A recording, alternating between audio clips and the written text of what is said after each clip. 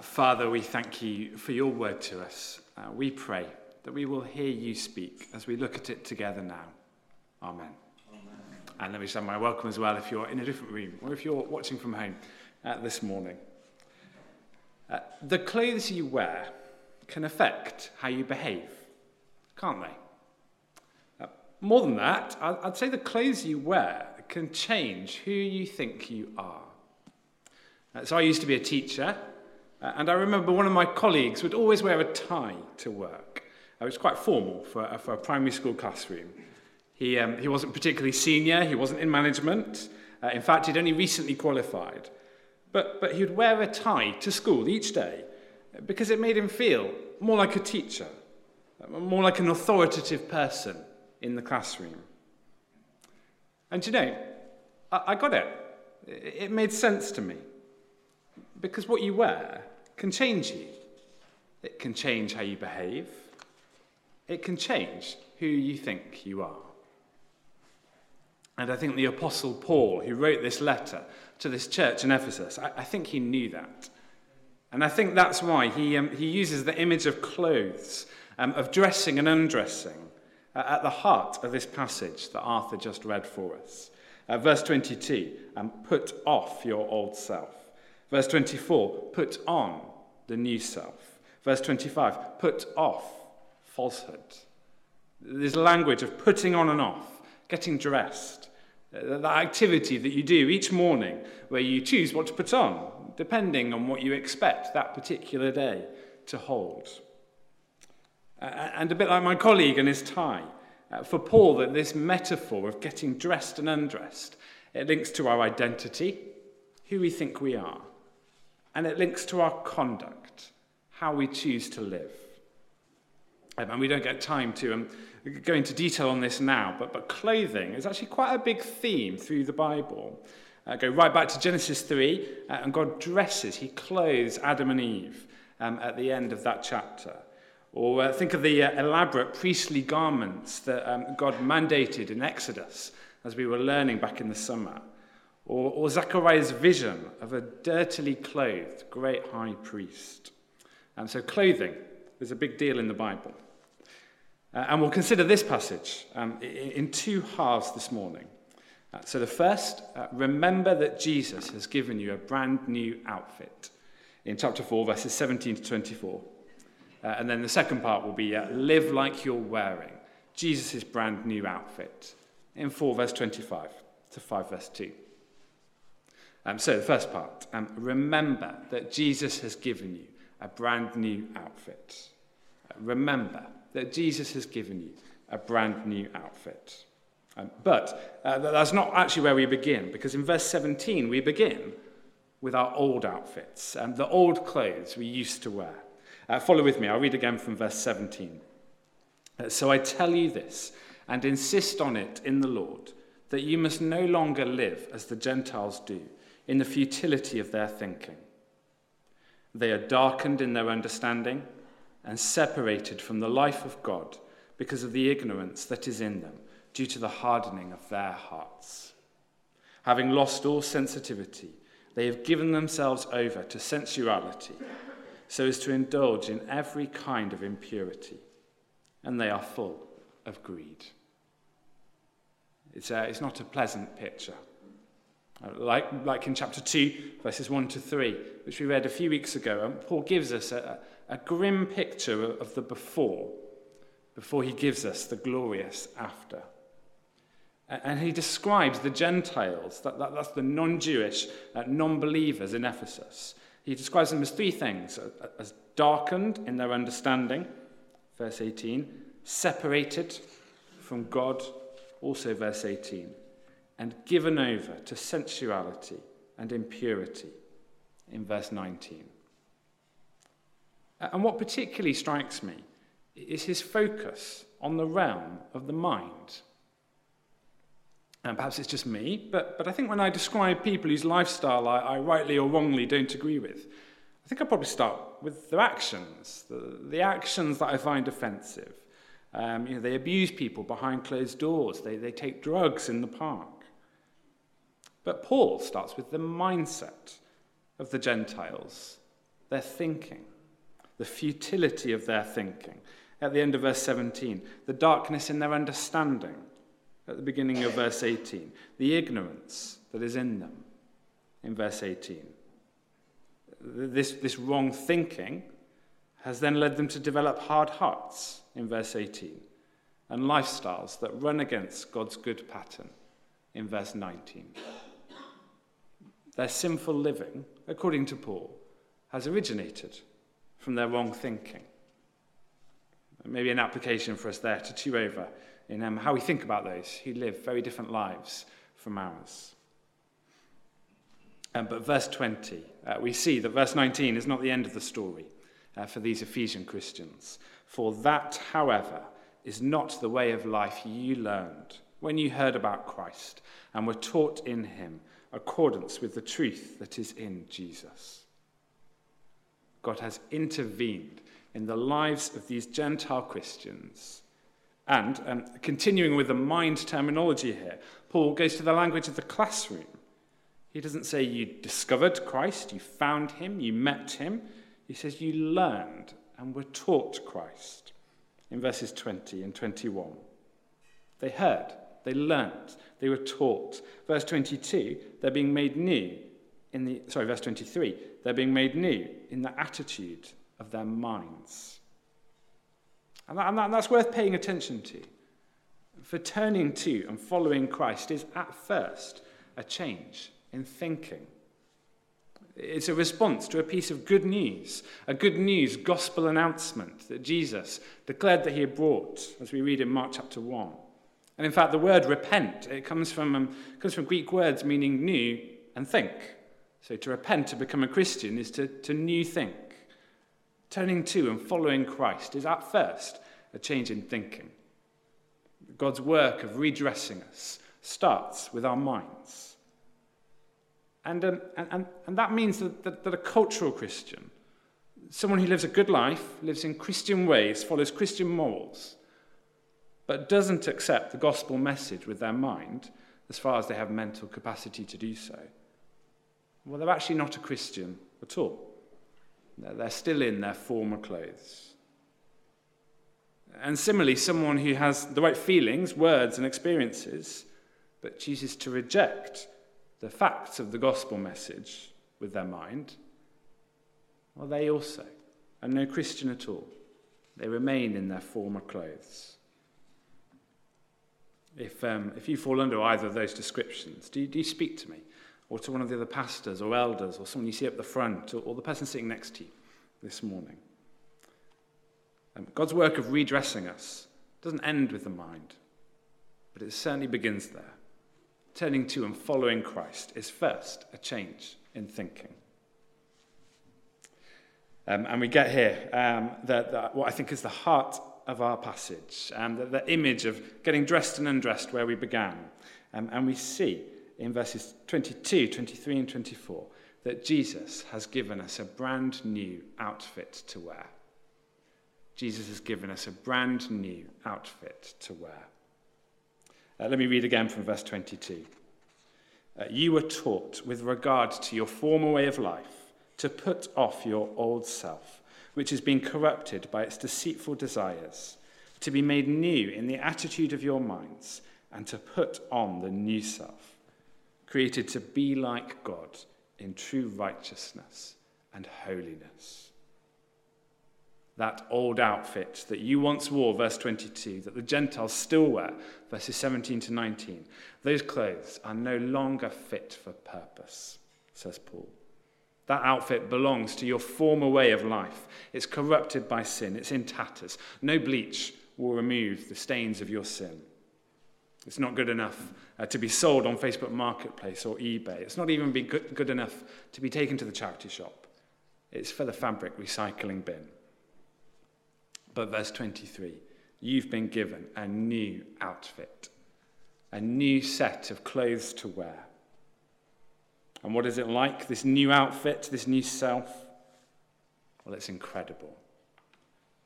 For it is created to be like God in true righteousness and holiness. Verse 24. This outfit is designed to make you look like Jesus. It's been crafted to make you resemble him. Wear this outfit and you will look like Jesus. Wearing this outfit will give you back something of the image of God that we forfeited when we chose our own way back in Eden and God first had to clothe us. How incredible. Best part of a decade ago, I bought what I thought was a pretty nice suit to wear when I was invited to weddings. But I realised a few years ago that fashions had moved on a little bit and that it was more sort of mismatched trousers and jackets and waistcoats. That was the thing now.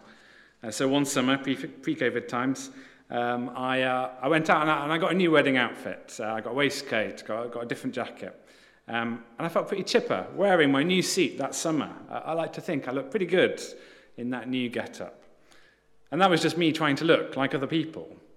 Wear this outfit, Paul says, and you get to look like Jesus. Wear this outfit, and you get to look like Jesus. And one more thing about this outfit. Did you notice the verb tenses in verses 22 to 24? You were taught to put off your old self, to be made new in the attitude of your minds, to put on the new self. Those verbs are not present tense imperatives. They're not commands in the present tense, the here and now, things that Paul is commanding his readers and us to do for the first time. These verses don't say, put off your old self, be made new, put on the new self. No, these verbs they're aorist participles, apparently. And that, apparently, denotes actions that are ongoing. Actions have already begun and are continuing until some unknown point in time. So this isn't Christian, get changed. It's more stay wearing the brand new outfit Jesus has given you that you're already wearing. Don't absent-mindedly change back into your old joggers. Don't one morning fish out that 20-year-old wedding suit out the charity shop bag and start wearing it again. It's stay wearing the brand new outfit Jesus has given you that you've already got on. Keep putting it on each new day. And it sounds obvious, doesn't it? I mean, why wouldn't we wear that new outfit? But we don't always. Let me give you an example. Early last spring, I bought a new winter coat. I bought it with some leftover Christmas money. And it was an absolute steal. I mean, not literally, I did pay for it. But the shop were evidently trying to clear out their winter stock. And I mean, 2 months earlier, I would have paid twice the price and still thought it was a decent price for that coat. And I felt like I needed it. My old winter coat had done quite a few winters, probably one too many. So I bought this coat early in the new spring. And what did I do with it? I put it away in the wardrobe. A few weeks before the end of the cold weather, didn't really feel like the right time to break in a new coat. And the wardrobe is where it still is, which will be fine. The weather's only just starting to get colder. I've got a perfectly decent lighter coat. I'll get out the new coat when I need it. But then there's a part of me that found myself thinking this week, maybe I won't get it out yet. It's not really that cold yet. I'm sure my old coat could do one more winter, and it's really warm, it's really comfy, it's really familiar. And maybe I'll just leave the new coat in the wardrobe and get it out next year. And it's silly, but I'm sure I'm not the only person who's been tempted to opt for their old, comfy, familiar, ragged clothing over the new, shiny stuff in the cellophane wrapper. And I think that's what we're tempted to do spiritually, Paul's saying. Instead of putting on Jesus' brand new outfit each day, I think we're tempted to slip back into the comfy old jogging trousers of sin. I think instead of putting on Jesus' brand new outfit each day, we're tempted to slip back into the comfy old joggers of sin. And after all, sin is comfy, isn't it? Not when you call it sin. When you call it sin, it's really bad, obviously.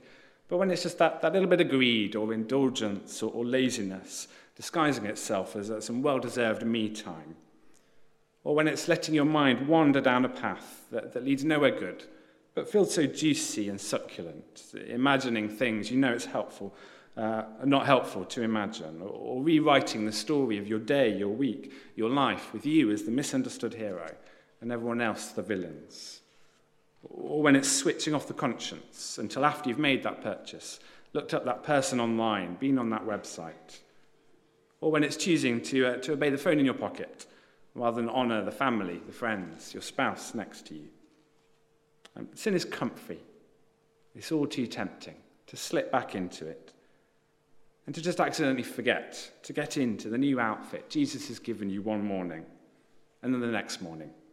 And then before you know it, your brand new outfit is just gathering dust in the wardrobe. But remember, what you wear changes how you behave. It changes who you think you are. Wear the comfy old joggers of sin. And what are you going to find yourself doing? If you're anything like me, far more likely to find yourself sinning. But Jesus has given us a brand new outfit. He's made it for us. He paid with his life to buy it for us. His blood is what makes it so beautifully white and pure. His holy life gives it its dazzling colour. And incredibly, it's already ours. It's not sitting in the shop with a hefty price tag, making us think, how am I ever going to afford that? It's already ours. He's bought it for us. He's put it on us when we first turn to him. It hangs each day in our wardrobe, shining in its brilliance, waiting to be worn. Jesus has given us a brand new outfit. So let's keep wearing it. Let's keep putting it on each day. But how? We might be wondering, how do we wear this new outfit Jesus has given us? This is obviously a metaphor. There's not a literal fabric item of clothing for us to wear as Christians, a uniform. So how do we wear this new outfit Jesus has given us? Well, that leads us on to the second point, the second half of this passage. Live like you're wearing Jesus' brand new outfit, from verse 25. To chapter 5, verse 2. Live like you're wearing Jesus' brand new outfit.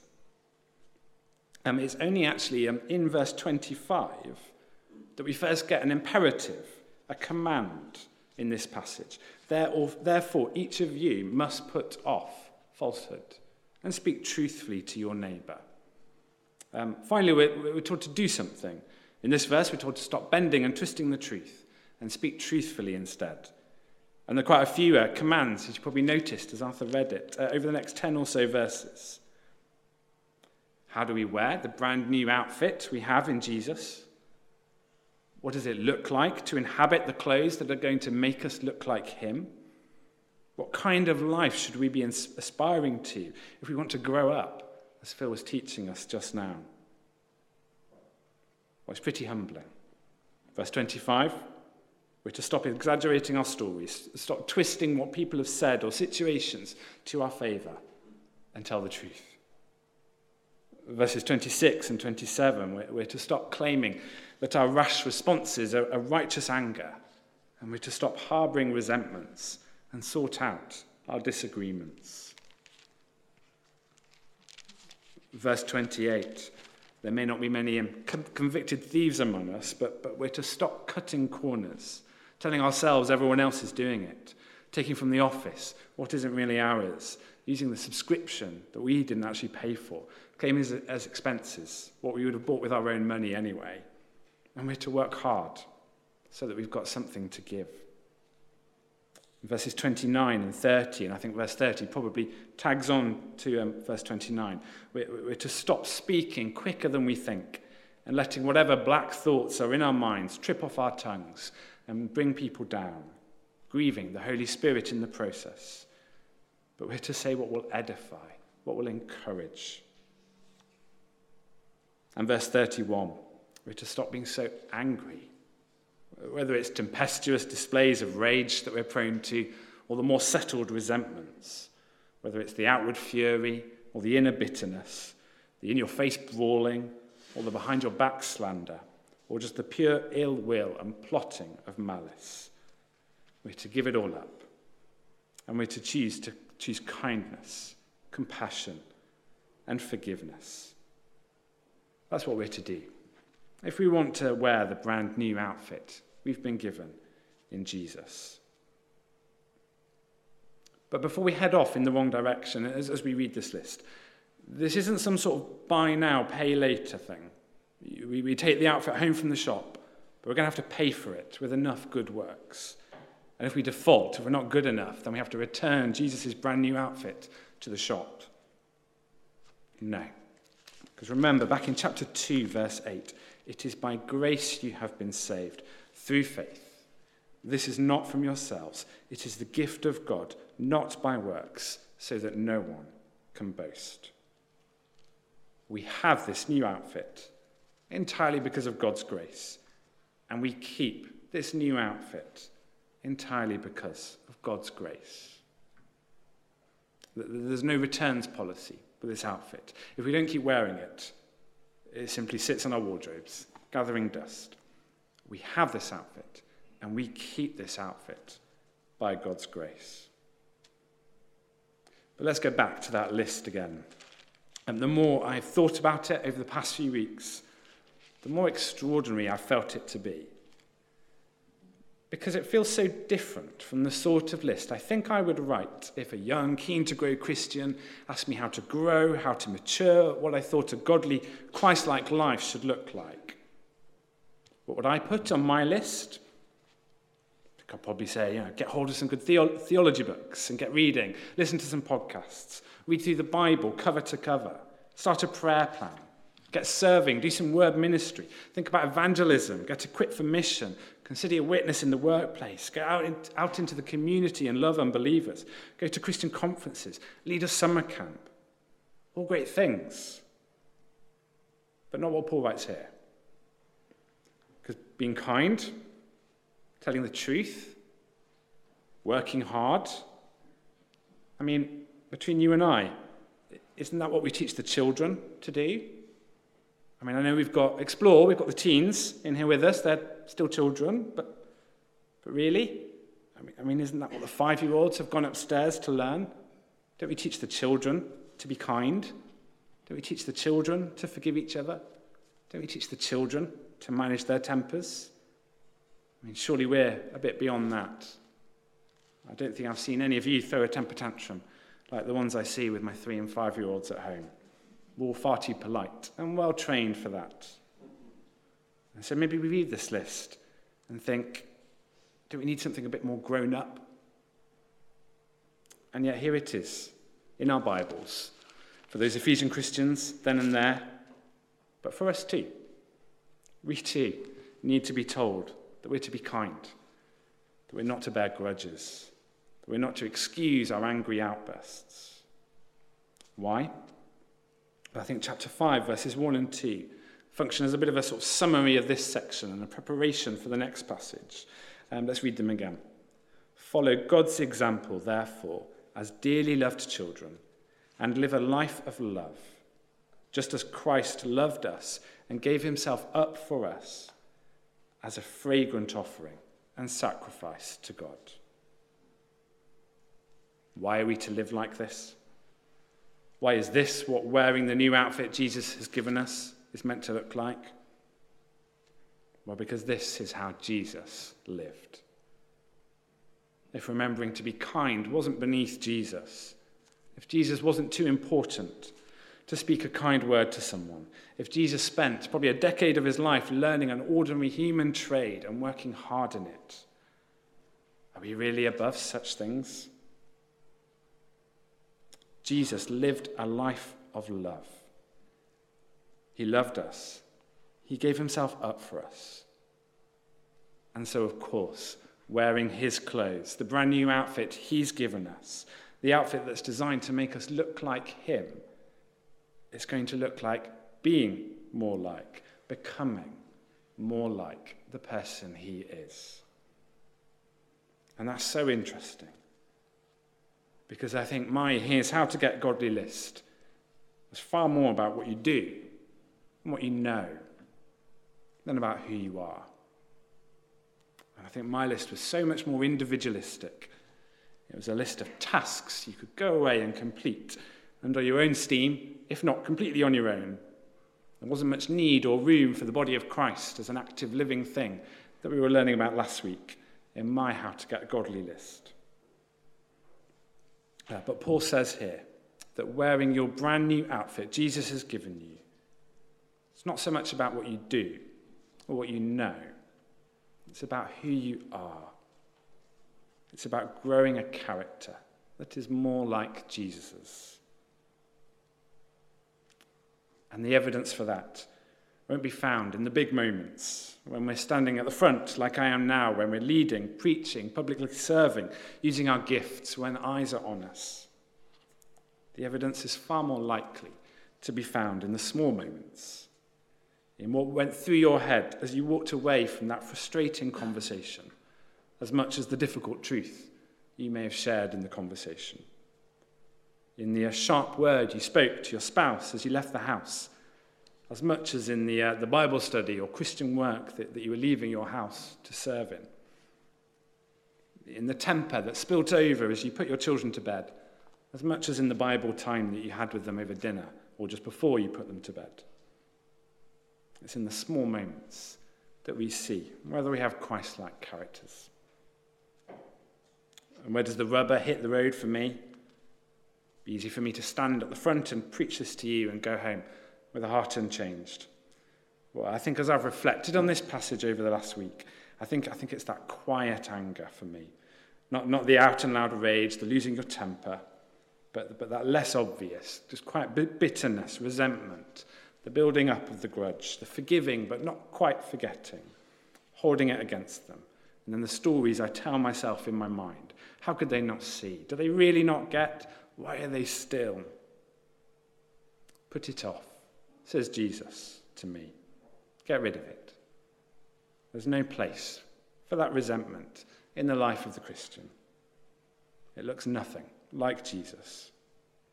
So get rid of it. You can pray for me as I battle my sin. And perhaps take some time today to prayerfully consider whether maybe one of these sins jumps out as lurking in your life. If you're in a home group, perhaps go this week prepared to share which sin you find that you struggle with from this list. You need fear no judgment, for your brothers and sisters in Christ will all be fellow strugglers too. Live a life of love, because Jesus lived a life of love. Wearing his clothes means following his example. It means being like him, far more than it means trying to do what he does, or just knowing more about him. And of course, being like him completely is an impossible task. But remember what we've already seen in Ephesians, that we've been saved by grace. In chapter 2, verse 8, that we have every spiritual blessing we need in Christ. In chapter 1, verse 3, that we have the Holy Spirit. In 1, verses 13 to 14, that we are God's handiworks, his masterpieces, created to do good works he has planned for us to do. In chapter 2, verse 10. It will be no surprise to God when you don't send that email that you've been writing in your head for the last week, because God has planned for you to send a different kind of email already. And he's given us people to teach us his word, as we saw last week in chapter 4, verse 11, and to equip us to serve him. Will we ever love people as Jesus loved them? Of course not. But the quality of the members of the church's love for each other is of paramount importance to the writers of the New Testament. I haven't counted it, but I can bet you that much as we get commands to evangelize, to plant churches, to guard the truth, to teach the Bible, to feed the poor, I can say almost for certain we get an awful lot more commands in the epistles to just love the person sitting in the chair next to you. Why does it matter so much? Well, because Jesus loves us. And by our love for each other, the whole world will see what his love looks like. So keep putting on each day the brand new outfit he has already given you, the brand new outfit he's already dressed you in, the brand new outfit that makes you look like him. Let's pause for a moment, and then I'll lead us in a prayer.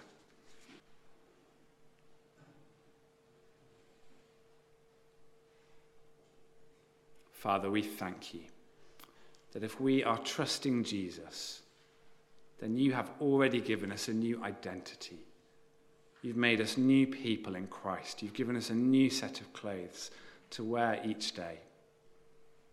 We pray that we might keep wearing them, that we might put them on each new morning, that we will not turn back to the comfy patterns of sin, but that we might love others as you have loved us, that the whole world may see how great your love is.